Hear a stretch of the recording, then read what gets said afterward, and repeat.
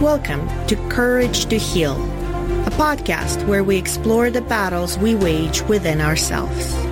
I am your host, Anna Kandrueva, a psychotherapist and a mental health advocate.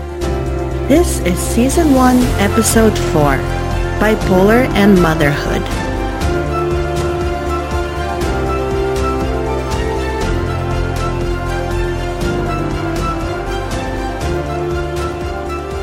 Bipolar disorder affects many aspects of life, and motherhood is one of them. Women in general are faced with unique challenges when it comes to bipolar. They have longer, more frequent, and more treatment-resistant depressions than men.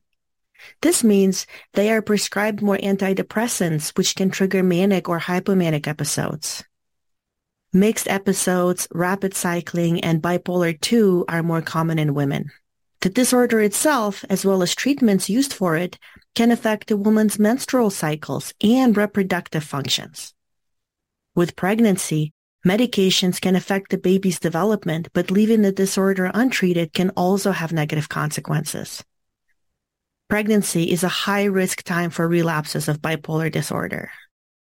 Most psychiatric medications pose at least some risks to the developing baby, but so does not taking medications. For women who stop medicating during their pregnancy, the rate of episodes is twice as high as for those who continue taking their medication. It is incredibly important to weigh the risks and benefits of medicating with an informed and competent medical provider. Never, ever go off medication all at once or without talking to your doctor. During the postpartum period, both depression and mania can be triggered, so variations in mood and energy levels must be watched very carefully. It is also possible to experience hypothyroidism, or a reduction in the levels of thyroid hormone, which can cause sadness, weight gain, and hair loss. Postpartum psychosis can also occur, expressed as irritability, abnormal thought content such as delusions, and anxiety. Up to 8% of women with postpartum psychosis have thoughts of hurting their babies. Breastfeeding is another hot topic as some medications are not safe to take during this period. Once again, you need to consult with your doctor regarding making any changes. The fact that the mother is often up several times during the night to feed and thus lacks sleep can trigger manic episodes. All of this means that mothers with bipolar need a lot of support from their partner, their family, and their medical team during the vulnerable times of pregnancy, childbirth, and the postpartum period. Using non-medication treatments like therapy and mindfulness can go a long way too. Some studies showed that using mindfulness-based stress reduction methods can significantly reduce depressive symptoms both during and after pregnancy. It is possible to have a healthy pregnancy and motherhood with bipolar, but you must be aware of the risks and potential solutions. But let me stop talking. It's always best to hear from someone with a lived experience, and that's why I invited today's guest. Let's hear from her what it was like to become a mother through the adversities of bipolar disorder. Today, I am interviewing Michelle Reidinger, an incredible woman who has come out on top in her battle with bipolar and who now helps mothers living with this disorder through her podcast, her courses, and the Upsiders Tribe on Facebook. Michelle, it's really great to have you here. Thank you so much for having me. I'm really looking forward to this conversation. Thank you. And Michelle, could you start by telling my listeners a little bit about yourself? Absolutely. I was diagnosed with bipolar back in 1998. It was 1 month before graduating from college. And I had symptoms of bipolar, of the full illness, for a couple of years at that point. I didn't know what was going on. I thought that it was moral deficiency. I was buying all these self-help books trying to fix myself. And every once in a while I had this thought in my head that there was something wrong with me. And every time I would have that thought, I would then chide myself thinking I was trying to make excuses for myself. But by the time I got diagnosed, I was rapid cycling, and it was pretty severe. And the reason that I even considered going in to see somebody to get diagnosed, was that I lived with my aunt and uncle off and on during college. I was in a different state from my parents going to college. And so my parents knew that there was something wrong because they would hear from me like every day for a couple weeks, with new plans, big ideas, talking really fast. And then I would disappear for a couple weeks and they wouldn't hear anything from me. And then the next time they heard from me, it was the same thing again, but I had brand new plan, brand new life goals, brand new life plan. And after a few cycles of that, they started thinking there was something wrong. And my aunt and uncle, like I said, I lived with them off and on, and I worked for my uncle for a period of time while I was in college as well. And they could see that there was something wrong with me. And so, I was diagnosed and I tried the traditional treatment path for the first 12 years and just got progressively worse and really struggled. I really struggled. I was trying really hard. I was going to all my doctor's appointments, taking every medication I was given, and I just kept getting worse. And after about 10 years, I had a breakdown. I ended up hospitalized multiple times. They did electroconvulsive therapy on me. And I became suicidal and attempted suicide a few times. And so I just got to the point where I just didn't think there was any hope. And at that point, I had 2 little children and a stepson. My stepson was, he would have been 12 years old at the time. And then my little children were 4 and 2. And I was convinced that they would be better off if my husband could find a better mother for them, and that he'd be better off if he had a different wife, and that's one of the hard things about these mental illnesses, is that our mind lies to us and we don't know that they're lies. The suffering that we're experiencing is so real and so intense that the lies seem like truth. And I believed the lies that my mind was telling me. But I had an epiphany one day. I was watching my children. It was after my 3rd hospitalization, and after my 2nd attempt. And I was watching my children play one day. And I had this really clear thought come into my mind that if I ever succeeded in ending my life, that I would ruin my daughter's life, my 4-year-old daughter, her specifically, that she would blame herself and it would ruin her life. And I remember being very shocked by that thought, but I knew it was true. And as soon as I realized that, I thought, okay, I can never let those thoughts stay again. I can never do that again. If my life will be just surviving, that will be my gift to my daughter, is surviving my life so that she has a chance at a decent life.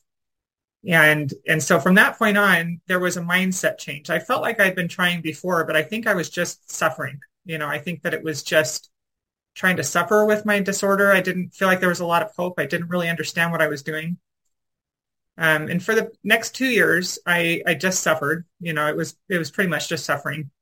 And then my doctor and I found the first piece on my path to wellness. He and I discovered a micronutrient treatment that he agreed to help me switch over to. And after about 3 months on that treatment, I woke up one morning and felt like it was the first time I had been fully awake in over a decade. And it took a long time still for my brain to heal. And over the next decade, I started learning gradually each of the tools that were necessary for me to heal, to heal my brain. Therapy was an essential tool. That's one that I'm like adamant that everybody, I think everybody needs therapy in general, but I think if you have bipolar, you absolutely have to have it, because our minds have periods of time where we have very irrational thought processes and we develop unhealthy thought and behavior patterns. A lot of people with bipolar, like myself, have unhealed trauma.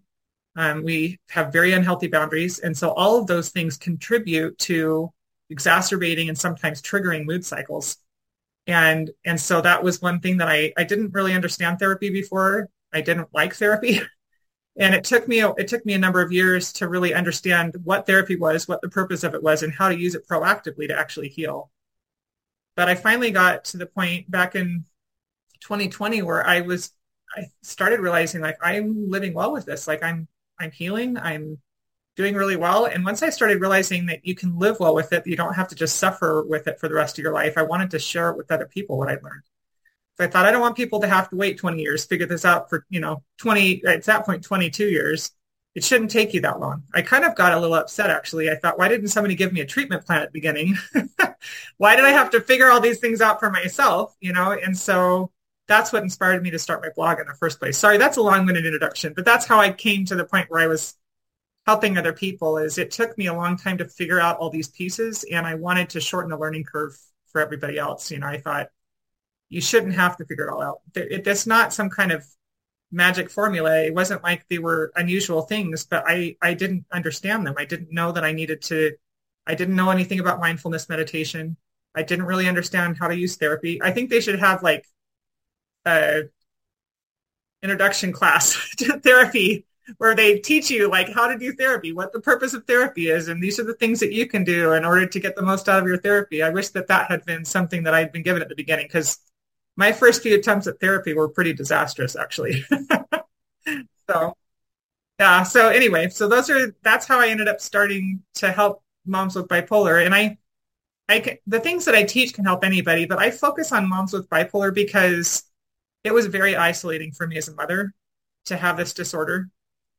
And I feel like there are additional things that you struggle with, because it's not just you who's suffering, it's your children.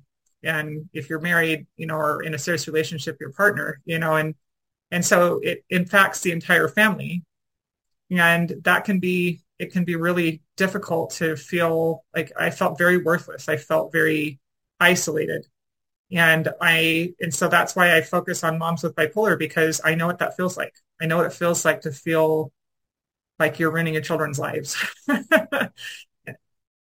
Yeah, wow, what an incredible story. I love hearing that, how you went from really a lot of adversity and going through the worst that bipolar has to offer, with hospitalizations and suicide attempts, into this place of hope and recovery. And to go back to being a mom to the very beginning, did you notice if you had any symptoms or issues when you were pregnant or postpartum? Yeah, so it's really interesting because my first two pregnancies were on medication. And most of the medications, psychiatric medications, are not actually safe for pregnancy. And so it's kind of this tricky, you know, balance of like how much is safe to take you off of so that you can have, you know, go through the pregnancy. And the hormones, you know, during the pregnancy can be challenging. The hardest thing for me was postpartum, though. At 3 months with both of my first two children, I started cycling really bad, right at 3 months. And so I had to stop breastfeeding cold turkey, which was torturous for me and my baby, and go back on the medications. And then about 4 months later, I started losing weight at a rapid rate, and like excessive weight. My hair started falling out. I was getting really dizzy. And the first time it happened, I didn't know what was happening. And I had a midwife that time, and I went to my midwife, and she said, "Oh, just drink whole milk. You know, this is normal. This happens after pregnancy." And I didn't know any better because I'd never had a baby before.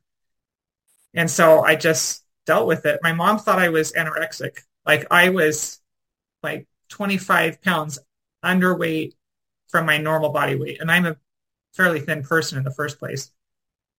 But the second baby, it was way worse.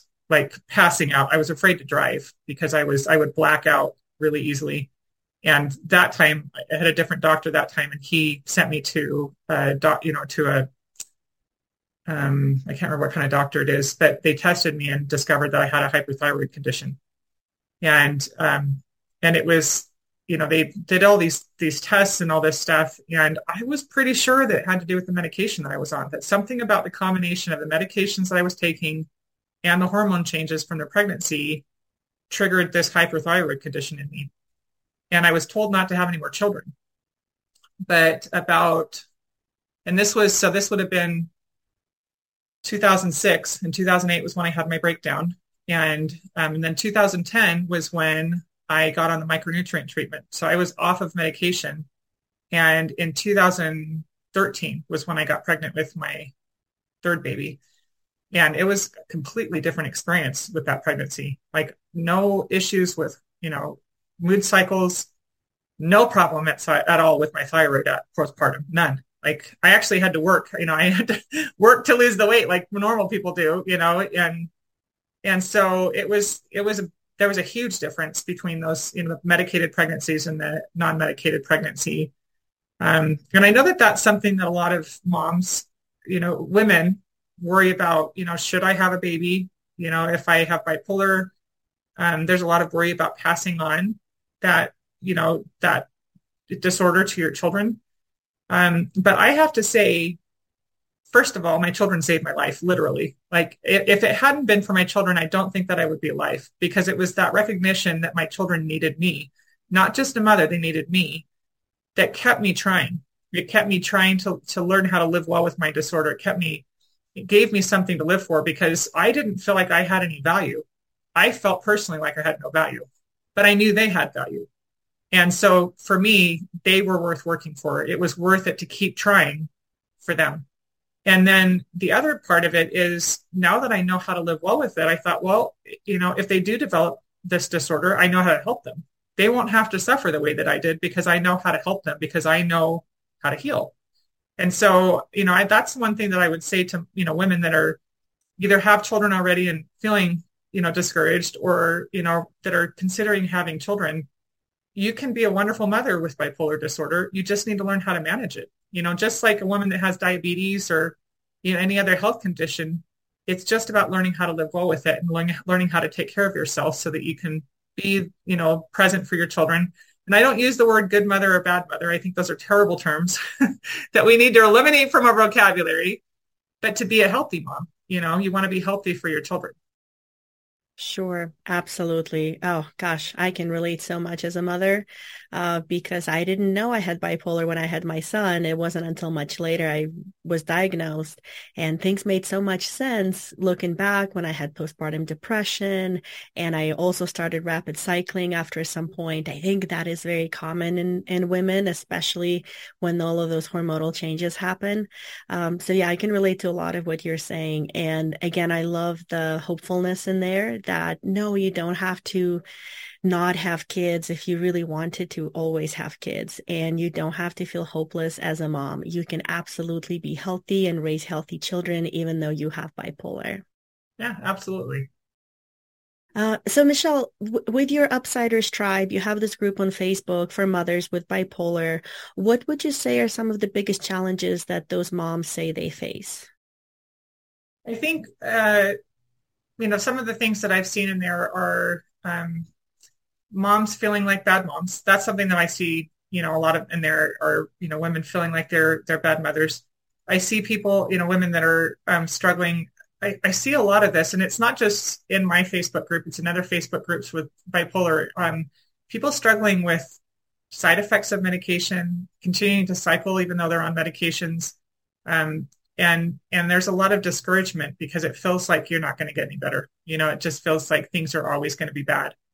And so I encourage people to take a proactive approach to learning how to to advocate for yourself. Don't just keep suffering. Don't think that that's how you have to, things have to be that way. When I was first on medication, my first antidepressant was Zoloft, and I felt like I was asleep for the first 3.5 years that I was, medicated. I struggled. They had a really hard time finding a mood stabilizer that I didn't have a bad reaction to. But the one common denominator was Zoloft. Like I just kept staying on Zoloft, and I didn't realize that I could advocate for myself. And I finally had a doctor that, when I was describing, I could sleep anywhere. I could sleep for 10 hours one night and then fall asleep in the middle of the day the next day. I just was tired all the time. And when the doctor finally said, well, let's just switch the medication, it was the first time that anybody had suggested that. And then, another experience I had was when I was in the hospital. My first hospitalization, a doctor was insisting on putting me on a medication that I had had a very bad reaction to years before. And I kept begging her not to put me on it. And she insisted that it was what I needed to be on. And at the time, it's really hard to stand up to the doctor and say, no, I know my body and that is not a good thing for me, because you feel like they're the expert and you have to listen to the expert. But really, you are the expert on your own body, and you need to learn how to stand up for yourself and tell them, this is not okay for me. We need to find a different solution. And so, I think that's probably one of the things that I advocate a lot for people learning how to take responsibility for themselves, accept responsibility and take responsibility. Advocate for yourself, stand up for yourself, learn how to, tracking moods, track your mood, learn about what it looks like, learn what your mood cycles look like, so that you can start trusting your mind more. I think that's the other thing that I see a lot are people struggling with trusting their own mind. You don't know, am I having irrational thoughts? And so I think learning how to track your mood cycles, track, what the symptoms are that you have so that you can recognize when you're in an irrational mindset so that you can make a plan for how to handle that, so that you don't do things that you wish you hadn't done. Right. Oh, absolutely. I really like how you talk about advocating for yourself because that is so important.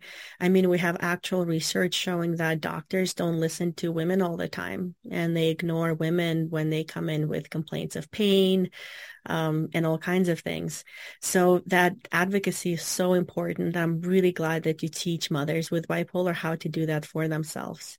What would you say seems to be the most helpful in that group to those mothers? Is it, social support? Is it something else? Well, I think a lot of it is just making sure, number one, the reason that we have the group is to provide support.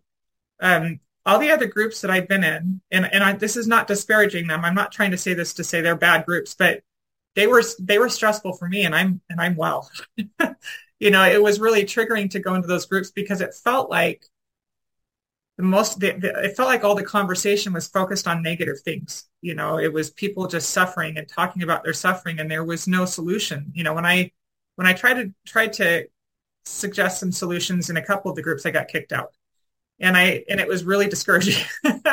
And so that's why I started this group in the first place, is I thought I want a place where people can provide solutions, where we're not going to censor what people are saying because we don't agree with it. I want to provide a place where people can, these are the things that I'm struggling with, and we can provide solutions and encouragement. And, how can we solve this problem rather than just let's all wallow in the mud together. And so I think that's probably the biggest thing. And that was one of the reasons why it was created in the first place. And then the other thing is I'm doing a challenge actually in the group at the end of this month, where we're working on developing a mood cycle response or mood cycle survival guide. It's a guide I developed for myself in the first place to learn how to proactively manage, successfully manage my mood cycles. Before, the first probably 12 years of my disorder, every time I would experience a mood cycle, it felt like I was getting yanked onto a roller coaster and I just had to hold on for dear life. I was just suffering through it and everybody else was suffering. And at the time I started thinking, I thought, if I have to do this for the rest of my life, there's got to be a better way to do it, because I felt like I spent most of my time, I almost felt like I was triggering mood cycles by anticipating them, if that makes sense. Like I was so afraid every time I would start to feel good, I'm like, oh man, I'm getting manic, and I almost felt like I caused mania by worrying about the mania. And once you get on the roller coaster, in my experience, you can't get off in the middle. You ramp your mind up and then you're going to crash afterwards. And so it was just like, I felt like a victim to my disorder. And so I developed this mood cycle survival guide for myself to come up with a way to be more proactive in handling them. So, it's identifying who are the people that provide support. It's my response team.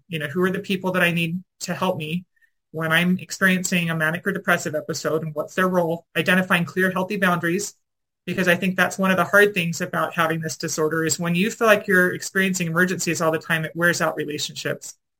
And so identifying what is your role in this, and a healthy boundary around those responsibilities for your spouse, for people that are helping with your children, even for your relationship with your therapist and your doctor. And then, and knowing who you can ask for help and how to ask for the help when you need it. And then the second part of it is identifying, I call it the early warning system, identifying what are the triggers that you recognize trigger mood cycles. What are the symptoms that indicate? That was really important for me, was learning how to identify, am I actually manic? I used to worry. Anytime I started feeling good, I would worry that I was getting manic. And like I said, it felt like I was triggering manic episodes by worrying about it. And I started to recognize when I'm manic, these are the things that I experience. I cannot sleep. My mind races and I compulsively spend money. Those are the things that, like, if I start to feel like I just have to spend money, and it's like not wanting to spend money, like I have to do it. Those are the things that are symptoms of my manic episodes. And then the depressive episodes, like I cannot think. It's like I feel like my brain is sludging through mud. It feels like I can't think and I'm tired all the time. So there are certain symptoms that are indications, yes, you are in a manic episode. Yes, you are entering a depressive episode. And so understanding those things, then I can recognize, like, when I'm manic, my husband takes responsibility for the money, and I don't, I have to check in with him. I don't have this anymore, but when I did, I was checking in with my husband if I had an idea before I acted on it. Don't just go off and act on all the ideas that you think you're getting all this inspiration. And then I also the baseline priorities is the third piece, which is identifying what are the things that have to be done so that you can focus on healing. And that was really important because, for example, when I was manic, I would get going on big projects and then I would forget to feed my kids. I would forget to eat myself. I would forget that I would even needed to eat. And then my children were going through the cupboards trying to find food for themselves. And then, when I was depressed, it was like I kept trying to do everything. And so the things that mattered most would get forgotten about. So I realized it's really important to make sure I know what things are most important and make sure those are the priorities. And if that's all you get done, that's okay. And so establishing those baseline priorities was really critical. And then the last piece was figuring out how to get back to a healthy balanced mindset. And so developing a plan that would help me focus on getting back to balance, getting back to health.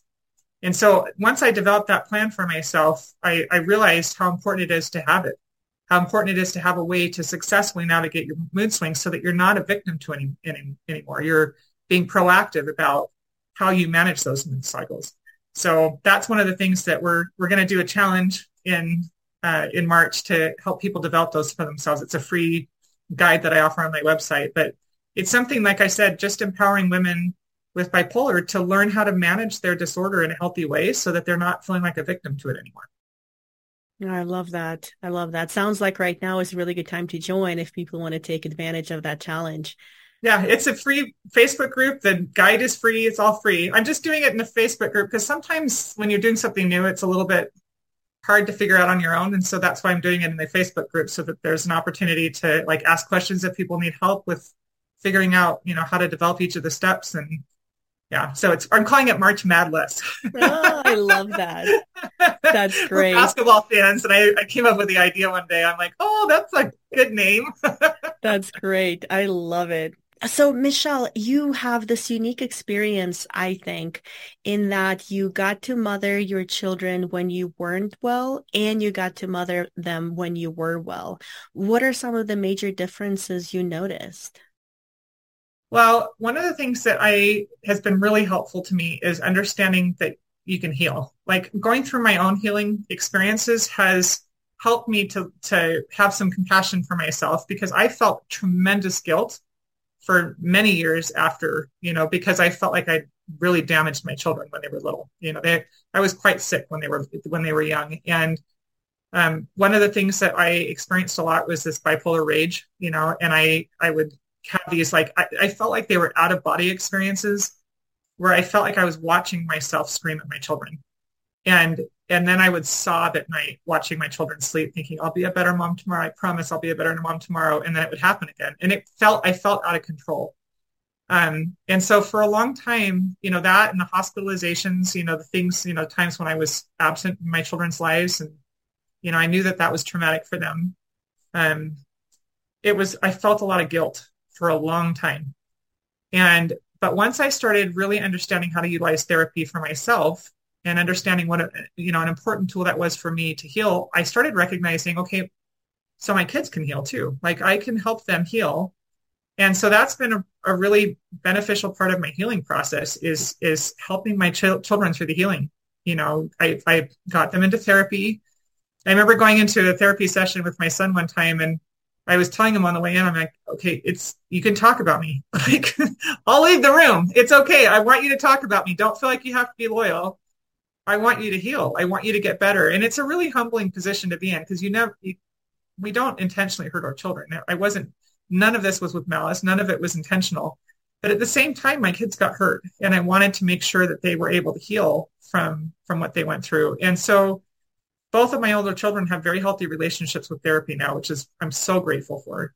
And my youngest has never had to deal with any of it because I was well on my way to healing by the time she was born. And, and so I've been grateful for that. I've been grateful that my youngest hasn't had to go through those things. But at the same time, like I said, I feel like my older children are actually much more compassionate than I think they would be otherwise, because number one, they've been through a lot of challenges. And so they've had the experience of understanding what it feels like to struggle with, some damaging experiences. But they've also seen me very sick and they've seen how hard I've worked to get well. They know what it looks like when I'm sick and they know what it looks like when I'm well. And so I feel like it's helped them to have a tremendous amount of compassion for people that are struggling with mental illness as well. So, I feel like I have no negative feelings about that anymore. I have tremendous amount of compassion for what I went through when I was younger.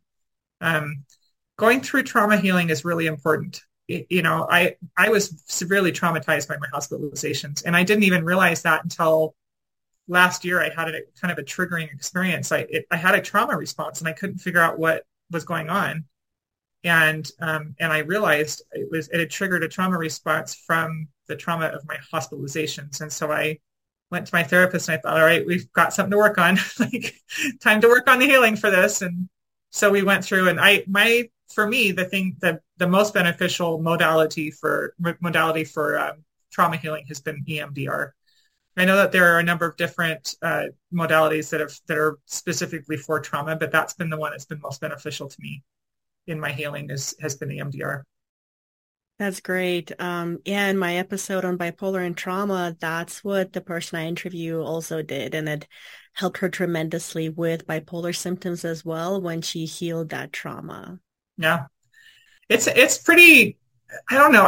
Our minds are so complex. And I think that we have this tendency in our society to look for the magic bullet, the magic pill, the thing that you're just going to take something and it's going to make you better, And I've heard a lot of people compare having bipolar disorder to having diabetes.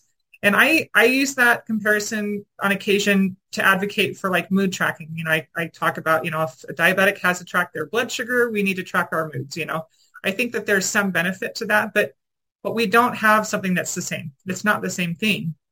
Unfortunately, I wish it was. I wish it was as simple as, you're missing this thing in your body and you just take this and you'll be better.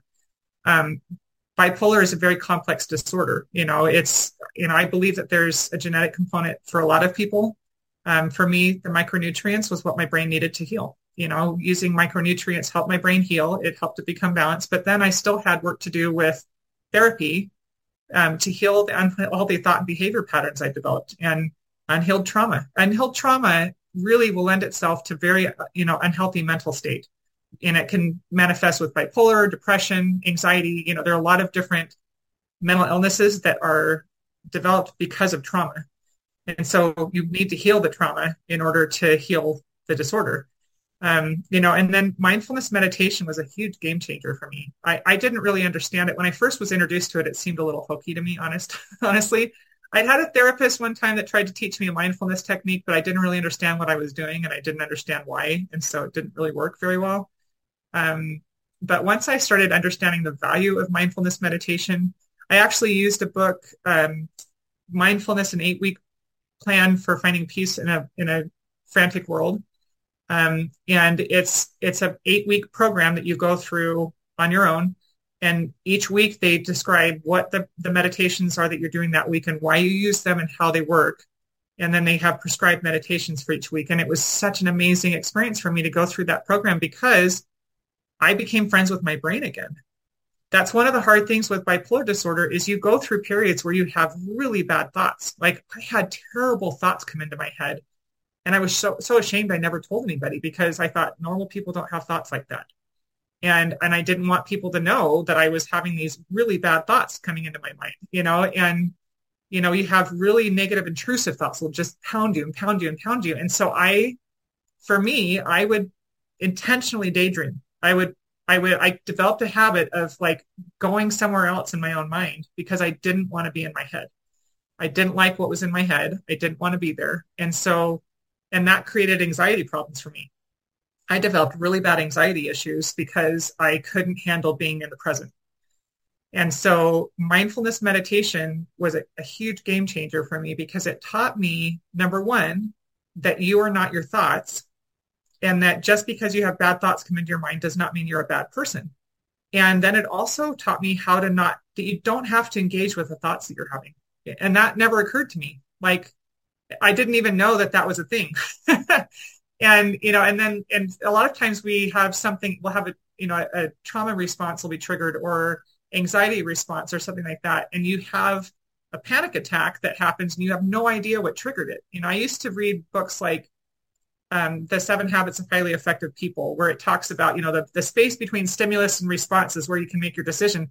There was no space there for me. I had no space there. And so it was a really frustrating thing to try and figure out how to utilize that tool because I couldn't choose. Like, I was angry all of a sudden. I was like stressed, anxious all of a sudden, like vomiting and chest tight, and I couldn't breathe, and it would happen without me even realizing why it had happened. And mindfulness meditation created that space.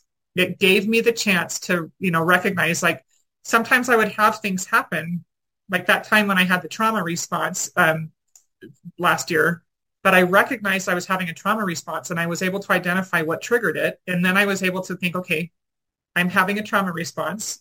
It's okay, I'm safe, and go through a mindfulness practice to bring myself back into the present, and then write down what was going on, and then go to my therapist and work on it. It was pretty extraordinary because a lot of times we're not even aware of what's causing the problems. And so how do you work with your therapist if you don't even know what's happening? If you don't know why your body is having this response, if you don't know why you feel claustrophobic all of a sudden, or you feel like you can't handle being around people, or don't touch me, like these really bad physical negative responses that are triggered by something in our head, but we don't know what's going on because we're not friends with our brain. We don't know how to be present in our own minds, So yeah, mindfulness meditation is huge. It's an amazing tool, and it was a major game changer for me. I advocate for that. Again, something I think everybody needs, not just people with mental illness, but absolutely needed if you have a mental health disorder. Definitely. I very much agree with that. I love how you're given all of these tools that worked for you. And you said now a couple of times that you need to know how to use therapy in order to get the most out of it. Could you expand on that a little bit? Absolutely. So the first thing that I learned is that therapy you have to be really open with your therapist. When I first started going to therapy, I didn't realize that you could choose a therapist. Like, you go into therapy and I would stay with therapists that I wasn't comfortable with. I had one therapist that I went to, I don't know, for about 6 months, and I hated every time I went. I just didn't feel comfortable with her. I felt like she wasn't really paying attention. I would talk the whole time and nothing proactive ever happened. And I didn't know what I was doing. And so it wasn't, it was like a really discouraging experience. I'm like, I'm not going to do that again. Like, that was totally useless. A waste of my time and my money. I'm not going back. But I learned that not all therapists are good therapists, and even a good therapist could be a bad fit for you. And so it's really important to make sure that you find a good therapist. And the second thing that I learned is how important it is to go to therapy until you have nothing left to talk about. And even then, don't stop. For me, for a long time, once I first started going to therapy, I was going when I was having a crisis. And then when the crisis was over, I would stop. And the problem that created was that I was not preventing the crisis in the first place. I was just responding to the crisis. And starting therapy is a really taxing emotional experience because it takes a while for the therapist to get to know you. You kind of have to give them as much of your history as possible so that they get a good idea of what they're working with. And it takes a lot of emotional investment. I used to tell therapists that I wish that I could just tape my intake session, give them the tape, and then they can listen to it and then ask me questions afterwards, because I hated going through that intake session. I hated it so much. But I just had this epiphany a few years ago, actually.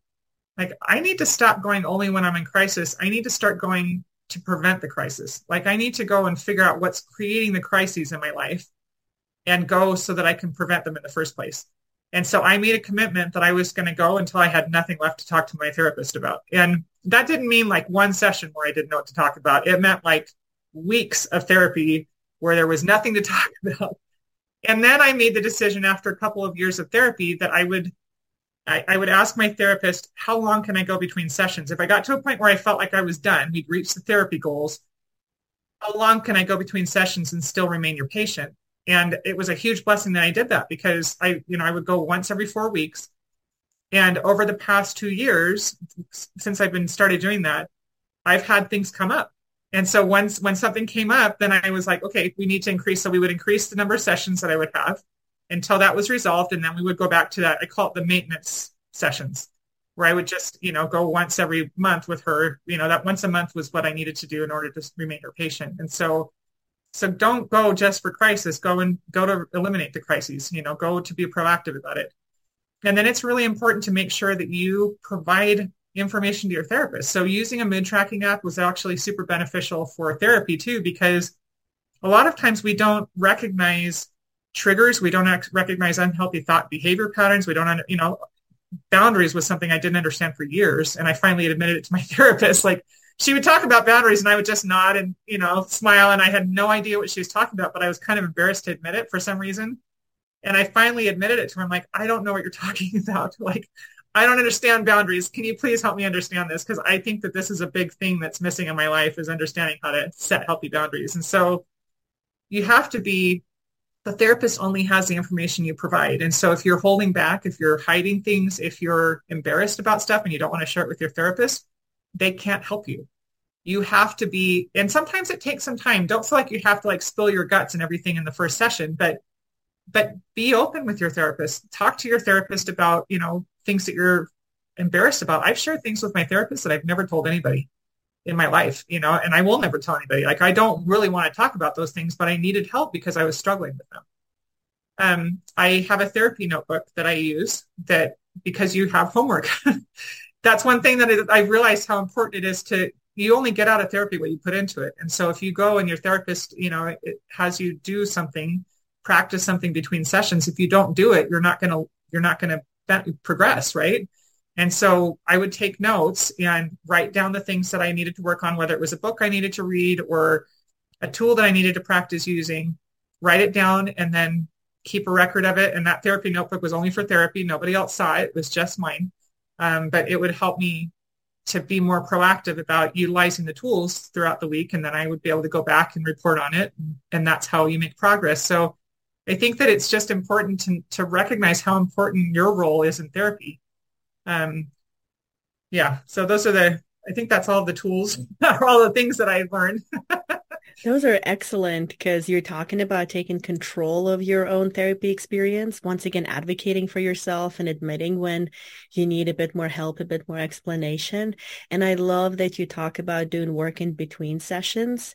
That, I would say, is the biggest issue I see with some of my clients, is they come in for an hour a week and that's the only therapy they do. There's nothing else going on in between sessions. And it makes such a huge difference when you actually put your mind to it, your body to it, and do something in between. Well, and one of the other things, actually, I had one other thought, is learning about different modalities. Not all therapists are trained in all modalities. And, you might have somebody who doesn't have any experience with trauma healing, but you might need a trauma therapist. And so learning about, different modalities that are offered, and if you need to go get a different therapist for, because you need to do trauma healing, then do that. Learn about modalities and then identify what you need help with so that you can find the right person to help you heal. So it was like, I remember there was one other thing that I wrote a blog post about it, and I was trying to remember what I wrote a blog post. So yeah. Yeah, because there are a lot of modalities out there. Like you say, MDR is excellent for trauma, but it's not necessarily great for everything. Right. And there are tons of others who are great, let's say, for depression or anxiety, but are going to be more or less useless for trauma. So that's a really good point. Michelle, as my last question, what do you wish people without bipolar understood more about bipolar? Probably that they're not pretending. I think that one of the things that was really hard, we're really hard on ourselves with bipolar because you feel like you don't have control over what's happening in your mind. And it's really embarrassing to do things like spend excessive amounts of money, get yourself into debt, tell people about all your life changes and life plans and all your big ideas and stuff. And then you crash and you realize how irrational everything was. And it's embarrassing. And so it's really important, I think, for people to recognize that we're not doing it on purpose. This isn't something we're doing on purpose, but it's also important to set healthy boundaries with people that have bipolar disorder because not unkind boundaries, but healthy boundaries. I've even had to do this. I have a friend of mine who has bipolar and I was getting caught up in, she had a massive manic episode for several months. And I had to set some pretty clear boundaries with her because it was going to drag me down, as well. So I think those are the two things that are most important for people that don't have it, especially if they have a loved one who has bipolar, trying to understand better what the disorder looks like and how you can help. Getting into a therapist yourself is really helpful because sometimes I think that you can feel helpless and you can start to harm your own health in an effort to help somebody who's struggling. But if you can have compassion and also set healthy boundaries, that can help facilitate moving them towards healing as well. Is if they've got people that are compassionate and on their side, but also setting healthy boundaries with them, that will help to establish a healthier relationship and hopefully help move them towards healing. Wow, that's very powerful. I'm really glad that you sent that message out. And Michelle, you have so many wonderful resources on your website and the Facebook group. Just real quick, where can people find you? I will definitely link it in the show notes. Yeah, I have my website is www.myupsideofdown.com. My handle on Instagram is myupsideofdown.com or myupsideofdown. I have a podcast, The Upside of Bipolar, and that's linked on my website as well. So, and I have like the free, that resource that I was talking about is free on my website. You can go on there and just access it right there. And then the Facebook group is, I just blanked all of a sudden on what it's called. I think it's the Upsiders, right? Oh, the Upsiders Tribe is actually the membership that helps walk people through like all the tools that are, I don't know why my brain is completely blanking right now. It's linked on my Facebook group. So if you just, or on my website. So if you go on my website, everything is there. So you can find all the links there. Perfect. I will link all of that in the show notes so that my listeners can find that. Michelle, thank you so much for this wonderful interview. I have no doubt that any mountain that's in front of you, you're going to climb it. You're going to conquer it. You have so much positivity and so much hopefulness. I love hearing that. Thank you so much for being here today. Absolutely. Thank you for having me. Thank you all for tuning in today and listening to Michelle's story. Please subscribe and leave a review so that other people can find courage to heal. In the next episode, you will hear my interview about bipolar and ADHD with Haley Rose, a mental health advocate with a lived experience.